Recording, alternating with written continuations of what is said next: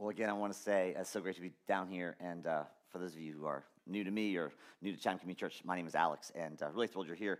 Today is actually my birthday weekend, and I've got some family in town. So my parents are up front here, and my kids are there. Thank you, kids, for being here. And in a strange fate of coincidence, my mother-in-law actually had the same birthday. So to my mother-in-law, I want to say happy birthday to you, and thanks so much for being such a great supporter of our whole family. So grateful for you on your birthday. So grateful. So this is week 3 of our series called Hungry for God. If you are just joining us, we're just talking about what are we hungry for? What do we live our lives for? When one of my kids was really, really little, all she wanted was the 4 food groups: Cheerios, goldfish, raisins, and craisins. That's all she wanted, right? She would just live on that for a whole year. It's all she ate. Like no vegetables, no proteins. That was all she did, right? So by God's grace and my wife's infinite patience, eventually she grew out of that. Eventually she developed a broader palate, hunger for various things. We squeezed in some proteins in there, some vegetables, and now she's a reasonably healthy 16-year-old, right? That's good. And the good thing that happened because she's been in super competitive gymnastics for like the last 3 or 4 years. She's at the gym 4 days a week for 3 hours at a time. Do you know how far Cheerios, raisins, goldfish, and craisins would have gone in the gym if that was all that she'd been eating? Like, listen, here's the deal. We're all born with a natural set of hungers, things that we prefer, things that we are hungry for, that we all seek out after, and this is what drives much of your life. What jobs you take, what jobs you don't take, what career you pursue, who you date, who you marry, who you don't marry, kind of hobbies and things you take up, right?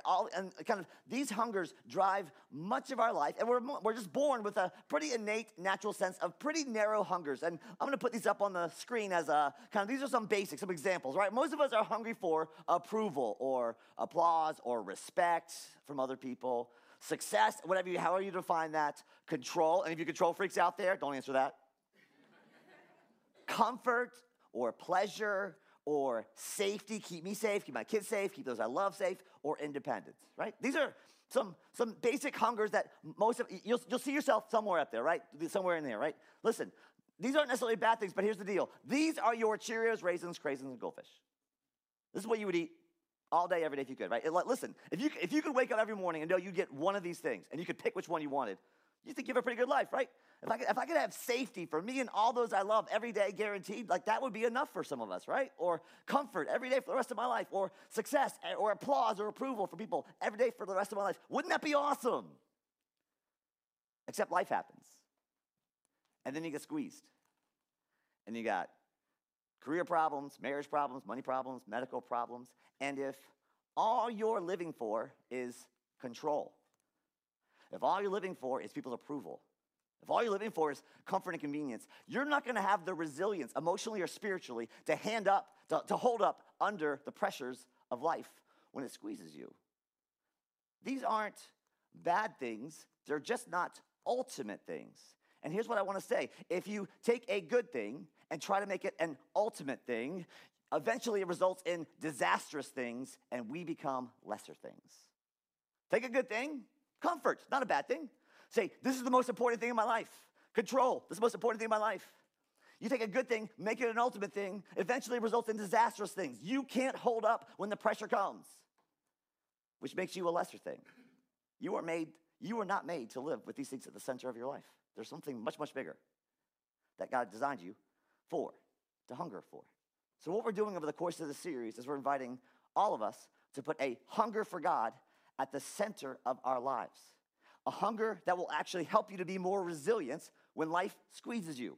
A hunger that is actually worth building your life around and actually puts all these other hungers in their proper place so that they are a blessing to you and those around you rather than a curse to you and all those around you. Because if you're living your life for applause or approval, respect, comfort, convenience, eventually it undermines you and those around you. But when you live your life with a hunger for God at the center of it all, it orders everything else, puts it in a proper place. We're reading today in Exodus 33, one of my favorite passages of the Bible, but it helps to have a little bit of backstory, especially if you're new to the Bible or new to church. We're so glad that you're here. Exodus is just the second book of the Bible. At the end of the first book, Genesis, this nation, this people, really a big family, a family of Israel, flees to Egypt because there's a big famine all over the world, and Egypt's the only place where there's any food.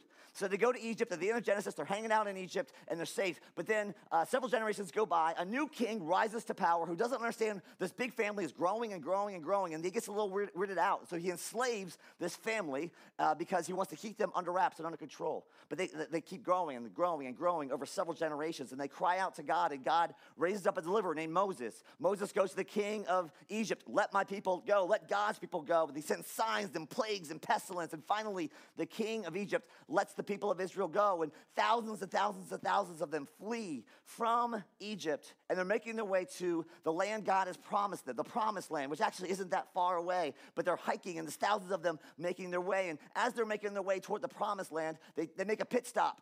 And they hang out at the Mount Oreb, the Mount of God. And Moses goes to the top of the mountain, and God is actually giving Moses the 10 Commandments, like the original 10 Commandments on stone. He's going to hand Moses these 10 Commandments. But he's up there for a long time, and the people don't know what's taking him so long. And he's like, hey, what's going on? And maybe he's disappeared, or maybe he got eaten by a lion or a tiger or a bear or a yeti. Maybe he just consumed him entirely. So they go to Aaron. Aaron is Moses' sidekick. Aaron was supposed to be a helper to Moses, but he is a disappointment on so many levels. He's a hot mess. Aaron is a total disaster. And they go to Aaron, total people pleaser, and they say, Aaron, we don't know what happened to Moses. Make us a God that we can trust to take us for the rest of the journey. So Aaron says, okay, I'm doing it for you people. Whatever you want, I'll do it for you as long as you're happy with me. Give me all your gold, and I'll make you a God. So Aaron sort of makes this idol out of gold. He makes this golden calf, and he declares to the people of Israel, here's what he says. He says, these are your gods, Israel, who brought you up out of Egypt. And the whole crowd booed. Go ahead. Boo. Thank you. Nice. That was good. On cue. Good job. Okay. So Moses comes down and sees this, and he's so upset. He's irate. He smashes the original 10 Commandments. There's discipline meted out. It's tense. It's ugly. It's intense. Moses is angry.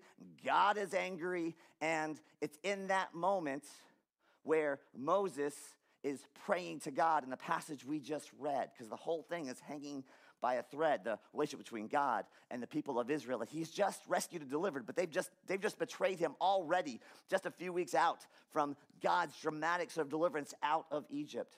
And that's where we pick up the story of this conversation between Moses and God, where God says in Exodus 33, this is where we picked up here just a minute ago, God says, leave this place and the people that you brought up out of Egypt and go on up to the land.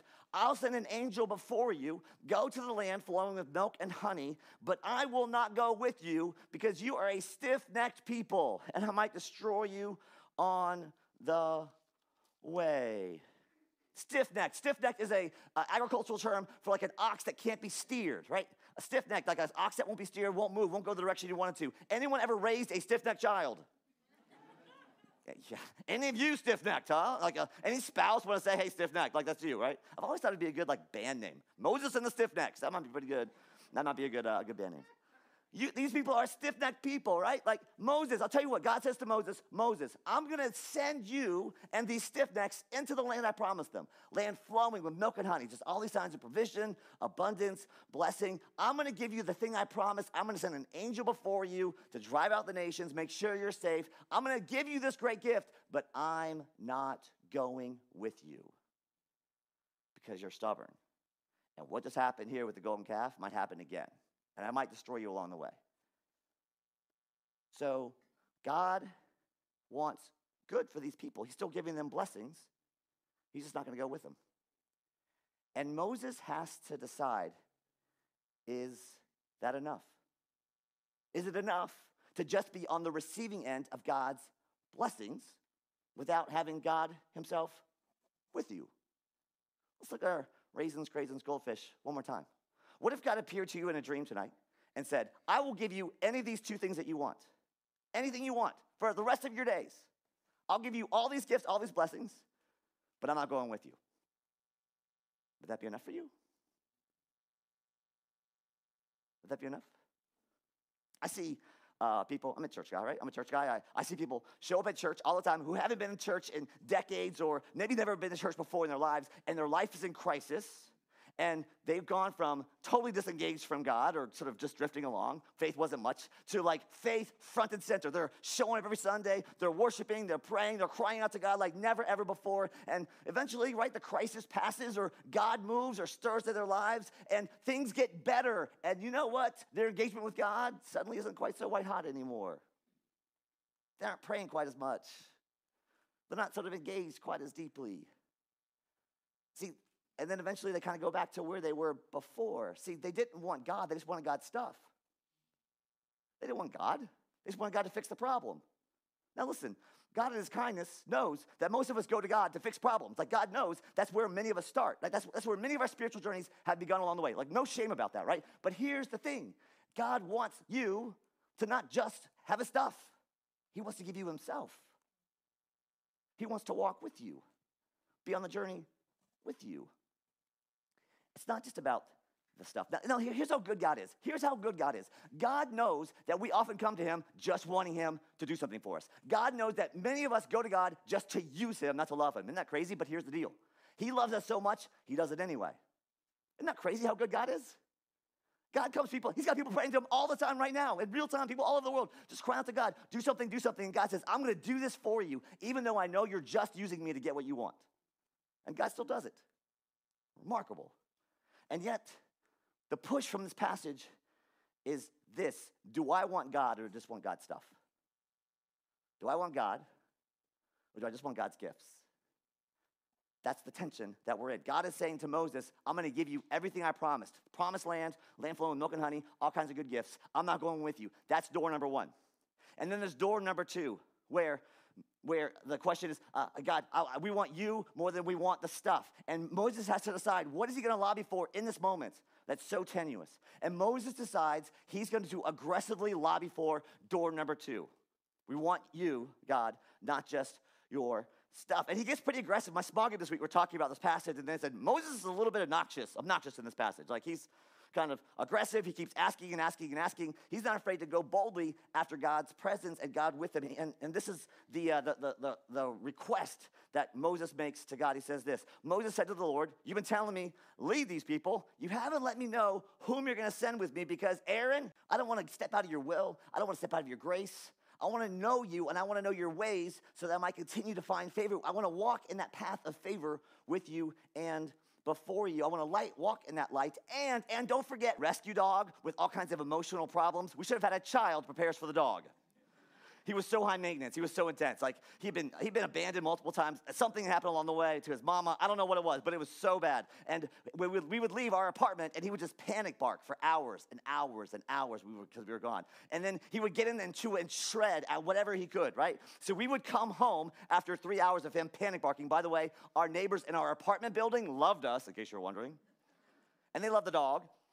So we'd come home after hours and hours of being away and him panic barking, and he would have just shredded stuff, like blinds, books, whatever. So we would come home, and I would say to my wife, Kelly, your dog shredded the blinds again. And she'd say, no, your dog got in the trash. And I'm like, no, your dog shredded my Bible. Come on, how unholy is that? It was your dog when the dog was causing problems. Moses is saying to God, remember, these are your people. It's your dog. And God had just done this crazy thing, right? God had just set his people free. He had stamped these people with his name. He had just unleashed all kinds of plagues on the biggest, baddest superpower in the ancient world, Egypt. He had just sort of driven the king of Egypt to his knees. He had just done amazing things and said, these are my children, set rest. Now, part of why this is a strange pronoun is this. Almost anytime you read in the Bible where it says the word you, it almost always means y'all, because God's a good southerner, amen? And he loves the delightful pronoun, y'all. So y'all is the default pronoun throughout the Old Testament and New Testament. It's almost always y'all. But here, the word y'all is not there. It's actually the word you, Moses. My presence will go with just you. Forget the stiff necks.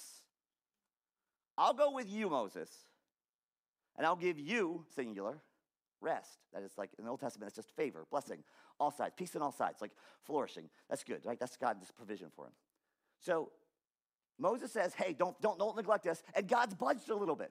God's moving just a little bit. Okay, I'll go with you, Moses. I'm not going with them, but I'm willing to go with you, Moses. Not a bad start. Now, God's changing his mind a little bit. And what I want to propose to you as a quick aside is this. This is actually pretty consistent throughout the scriptures where God is not afraid to respond to mere human beings' requests. It's amazing. Remarkable, actually. God makes his decision, doing something. People pray and intercede, and God says, okay, I will do that, or I won't do that thing that you're asking me to do. It's pretty crazy. So here's the good news. Everything is not prescripted. Everything is not as it should be. You are actually a part right now in real time of being a part of what God's going to do in the future by how you pray and how you obey. You can actually change the future by how you participate, cooperate, how you lobby before the Lord and pray before the Lord. This is how God wired up the world, okay? God wired up the world this. He creates paradise. He says, I'm going to put people in my image into paradise. And I want you to go and work it. Have dominion. Have authority. I want you to manage this place. Make paradise more paradisal, more beautiful. That's how good God is. I'm going to give you authority over this place. That's the game that God created when he created all things at the very beginning, and he delights to win that game. Nothing directly that he can. The invitation to all of us is to step into the way that God designed the world. There are all kinds of people introducing good and bad into the world right now by how we act, how we talk, and how we pray. And God has designed the world such that when we pray, it's an agent. It's how God releases good into the world. When you pray, God releases good into the world. And so, my friends, especially for those of you who feel like I'm praying and praying, just hitting the ceiling, I'm tired, I'm trying to be faithful and do the right thing, and I'm tired and no good seems to be coming out of it. I've been sent here to tell you the good news. God hears your prayers. Your prayers make a difference. God hears the prayers, responds to the prayers, and part of how God acts into the future is in partnership, collaboration. He's still God. He's still sovereign. He still says no to things sometimes, all the time, right? Because they're not wise or faithful. But God hears our prayers and responds in real time to release redemptive, beautiful beauty into the world in response to how you and I pray and obey. Moses steps into the situation where God's saying, go on to the promised land. I'm not going with you. He says, no. We don't want your blessings without you. We want you more than your blessings. Remember, this nation is your people. God says, okay, I'll go with you, Moses, and my presence will give you rest. That's a good start, but Moses is not done. Moses is going to keep pushing this thing. And Moses responds with this. He says, if your presence does not go with us, not just me, but with us, do not send us up from here. Can you read that with me? If your presence does not go with us, do not send us up from here. Moses says, we don't want to go into even the promised land without you. We don't want your gifts more than we want you. One more time. With your Cheerios, raisins, craisins, and goldfish. I want you to pick your top two. Maybe your top one. That you know, man, if I was offered all these things all the rest of my days, it would be the most, I would, this is the one I would choose. This is the one I would most like. And here's what I want to invite you and challenge you to pray. This is part of how we cultivate a hunger for God. I want to invite you to pray Moses' great prayer. Lord, if your presence doesn't go with me, don't give me that thing. I want you more than I want that thing. Lord, if your presence doesn't go with me, don't give me safety all my days. I'd rather have you than have safety. Safety's good. You are better. Lord, if your presence doesn't go with me, don't give me success all my days. I'd rather have you than have success. Lord, if your presence doesn't go with me, don't give me applause or approval or respect. I don't need the respect of other people. I've got your love. That's all that matters. I want you more than I want other people to respect me or applaud me. Lord, I love comfort. But if your presence doesn't go with me, don't make me comfortable. I'd rather, and God being greater than the gifts he might give us. So I want you to look at this one more time. I want you to think about your one thing that you want out of all these things. And I want to invite you, I'm going to give you like literally 3 seconds of silence to pray this prayer quietly. It's almost like a practice. It's almost like, all right, it's kind of a little awkward maybe. I'm not sure I can quite say the words, but like, it's like jump rope. You don't get tangled up initially, but you kind of find the rhythm of it eventually, right? That's all right. Can you think of one thing? All right, Lord, I want this thing. But if your presence doesn't go with me, don't give me that thing. I want you more than that thing. Can you pray that just for a second?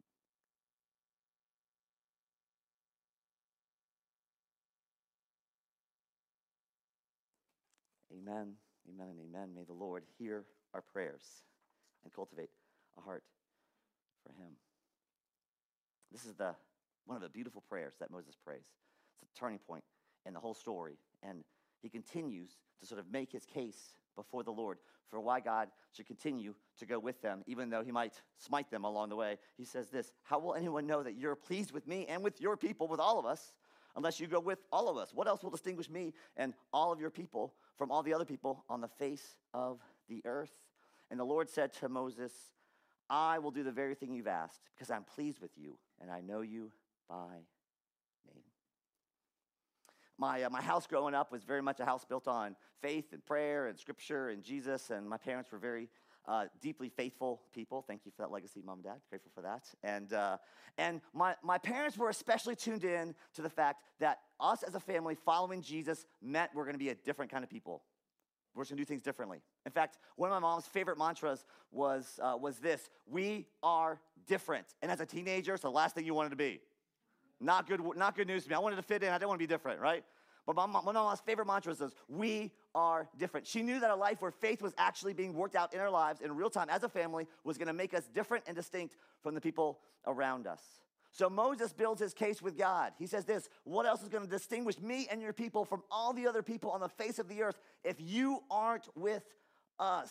Listen, God, like I said earlier, God already stamped them with his presence. He'd already done signs and wonders, set them free from slavery in Egypt, parted the Red Sea. In fact, several years after this whole experience, they're going to make their way to the promised land, and they're going to come up against nations, and the nations are going to declare, this is the people that God delivered from Egypt. Like, they're going to remember that story decades later when they're going into the promised land. So Moses says, don't leave us now. Like, your presence is what's going to make us different. That's what's going to distinguish us. Now, here's the deal. There are going to be some things, there are going to be some very earthy ways that they're going to look different. The 10 Commandments are very different from the other commandments that we have from ancient literature and ancient civilizations. There's going to be rules about Sabbath keeping and resting and trusting the Lord even on a work day. There's going to be rules about worship. There's going to be rules about not lying and not stealing. There's going to be laws and rules around sex and sexuality that have always been weird. Every culture, every generation, every place, throughout all nations has always looked at the Christian, Judeo-Christian sexual ethic and said, that's weird, that's odd, that's too hard. Every year, every generation, nothing new. But maybe it's true and wise and good, in spite of the fact that every generation, every culture has said, that's too weird, too different, doesn't make sense to us. So there's going to be earthly outworkings. There are going to be rules. And some of us hate the rules. Some of us grew up in churches. It was all about the rules. Nothing but the rules. Rules, rules, rules, rules. It was just piled on top of you, and it was exhausting. But listen, the rules can be out of place and out of proportion. The rules can ruin a good relationship with God.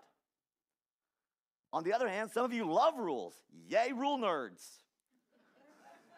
You like knowing what's right, what's good. I can check the boxes. I know if I'm a good person. Some of you love the rules. Some of you hate the rules. But listen, it's never been about the rules. It's not about the 10 Commandments with us. Rules, whether you love the rules or hate the rules, it's not about the rules. It's about the presence of God. And the rules are secondary, and we follow those as best we possibly can. Moses knows this. Moses knows that what makes God's people distinctive is not the rules, and it's not even the blessings, right? Neither the rules nor the blessings of God. Not the rules of God, not the blessings of God. Not the promised land, not the thou shalt nots or thou shalts in the 10 Commandments. It's not about either one of those things. It's all about the presence of the living God, calling people alive from death to life, waking us from our slumber and saying, I had no idea that there was a God this good. I had no idea there was this much life and love and relationship. I had no idea that this was even possible. It's all about God himself. That is the greatest gift he could possibly give. And Moses knows that's what has to distinguish him and the people from all the other people in the world. It's the presence of God. And God says, okay, I'm going to do this thing you've asked. I'm going to go with all y'all, even the stiff necks. And I'm going to be with you, and my presence will be with all y'all. Now, Moses is on a roll, right? Moses is crushing it. God's like working with him and working with him, working with him. So Moses pushes it one last time. Moses makes one last crazy, audacious request. Now, show me your glory. This is a great request. God, give me all of you I can handle. Give me all of you I can handle. Show me your goodness, your beauty, your love, your light, your truth. The word for glory is literally the weight. Show me the weightiness of your character. Show me how wise you are, how great you are. Next week when you come in here, 9 o'clock at 10:30, what a great first prayer that you sit down in your seat. Lord, show me your glory. pray or read the Bible. Show me your glory. The whole earth, this whole place, all of Pittsburgh is full of God's glory. And almost everyone is sleepwalking right past it, including most of us. Oh, Lord, I don't want to miss any of it. Show me your glory. Show me your glory. Give me eyes to see your glory. And then a follow-up prayer might be this. And Lord, would you release more of your glory? Would you release more of your glory? Because here's the deal. The world, a bit of a mess. Amen? And some of us are in situations with like family, extended family, neighbors, coworkers, people at school, on your HOA, in all kinds of different contexts where there's conflicts and there's brokenness and there's weeping and there's tears and there's people who are struggling and people who are laboring under all kinds of weight and challenges. And the prayer, God, release more of your glory in the situation, as a healing prayer. It's a restoring prayer. It's a renewing prayer. It's a reconciling prayer. God's glory heals the weight of the brokenness. The weight of God's glory heals the weight of the brokenness of this world. And so we pray, come, Lord Jesus, show more of your glory. Release more of your glory in our own lives, in our family members, all across Pittsburgh and beyond. Would the glory of the Lord reign across this community like waters cover the earth? Would the glory of God fill this place? So much transition happening in Pittsburgh, right? So much change. Some of us hate that. Some of us have no idea that people hate it. We just got here like 5 minutes ago.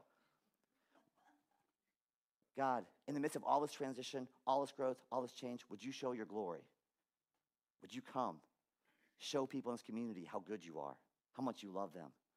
Come, Lord Jesus, show us your glory. Release more of your glory. Now, before we wrap, I want to ask a larger question, a meta question that maybe some of you aren't quite asking, but it's kind of back in there in the background. And the question is this: why bother with this? Why bother?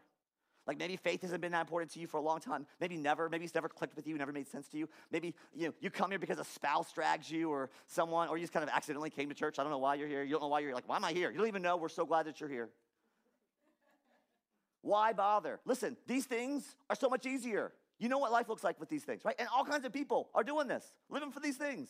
Why bother? Why bother hungering for God? Would these things make you reasonably happy for a short period of time anyway? Why should you bother? It sounds like a lot of work and God's far away, and how do I even know what that looks like? All kinds of good questions. Listen, I want to come at that because it's so important. Why bother with the hunger for God? I want to go back to Aaron's quote back there when he kind of threw out the golden calf, right? These are your gods, Israel, who brought you up out of Egypt. We booed this because it wasn't true. The golden calf could not save them. It did not save them. There was no power in the golden calf. Gold is good. A calf is cute. Those two things do not make a God. That was not the power that saved them. The Lord is the one who had the power to save them and did save them. And that same Lord put on flesh a couple thousand years after this event. And he stepped in to become the true Moses, the fulfillment of Moses, the one who frees us, the one who actually does set us free from sin and from death. He has come to liberate you from your two greatest enemies, sin and death. Success, approval, control, comfort, pleasure, safety, independence. These are golden calves that cannot save us. They don't have the power to do so. They can placate you. They're like a pacifier to keep you distracted from what God actually made you hungry for. And if you settle for them, you are missing out on life on a whole new dimension, whole new level. There is resurrection power, redemption, that God has unleashed into the world to set people free from sin and death forever. Don't satisfy for likes. Don't settle down or satisfy yourself for likes on Facebook or people liking you. It's a waste of a life. It's too small a thing to live for. These things are good things. They're not ultimate things. And if you build your life around these things, you are living a shell of a life. And the Lord made you for so much more. Come in, come in, come in. There is resurrection power. In a few short weeks, we're going to celebrate the mystery of Good Friday, where Jesus surrendered to the angel of death to wash away your sin. And then on Easter Sunday, we're going to celebrate how God raised him from the dead so that death might no longer be the last word over your life or my life ever again, anymore. All who put their faith in him, God releases resurrection power into their lives. Don't waste your life chasing after likes or success or approval or just getting your own way and having control over things. It's too small a life to live. Instead, build your life around the God who created you and redeemed you, who's redeeming millions of lives all around you right now and all around the world in real time. It's happening. Don't miss it. Don't miss it. Let your life be a part of God's magnificent redemption story. That's why it's worth fighting through these other things to get to a place where you are actually hungry for God. Today's wildly important take-homes, in case you're new to me, in case you fell asleep 5 minutes in, I try to give you the highlights real quick. That's what I do at the very end. So here's the highlights if you fell asleep on me at the very beginning. 1, approval, success, control, comfort, pleasure, safety, independence. These are the things that cannot save us. They are good things, but don't try to make them ultimate things, because when you do that, it eventually results in disastrous things and makes us lesser things. Next. Key question, do I want God, or am I satisfied just to have his gifts? So I want God, or do I just want God's stuff? This is something that for even those of us who've been Jesus followers for a long, long, long time, we got to come back to over and over and over again. A great hungry for God prayer, the first one we came to was, Lord, if your presence doesn't go with me, don't give me the thing that I kind of want. I want you more than I want that thing. And then next, Lord, show me your glory. Lord, release more of your glory. And then finally, why bother with hunger for God? Well, easier things are golden calves that cannot save us. Jesus is the resurrected King. Love, power to save us from sin and death. His power has changed more lives than anything else in all of history. His love, his power has changed more lives than anything else in human history. Don't miss what God's doing. Come be a part of what God's doing. His redemption power and the story that will one day make everything new. Let's pray. Lord Jesus, thank you for your kindness and your love for us. Thank you for being the great gift, and we, Holy Spirit, that you would make handling these challenges, all of us who feel the draw and the allure of any number of things, control, comfort, convenience, there's all the applause, approval, success, Lord, any number of things we might chase after, Lord, we lay those at your feet, and we pray that you would give us open hands and open hearts to receive the love and the grace you have for us. For my friends who are here, who are like, why bother with this?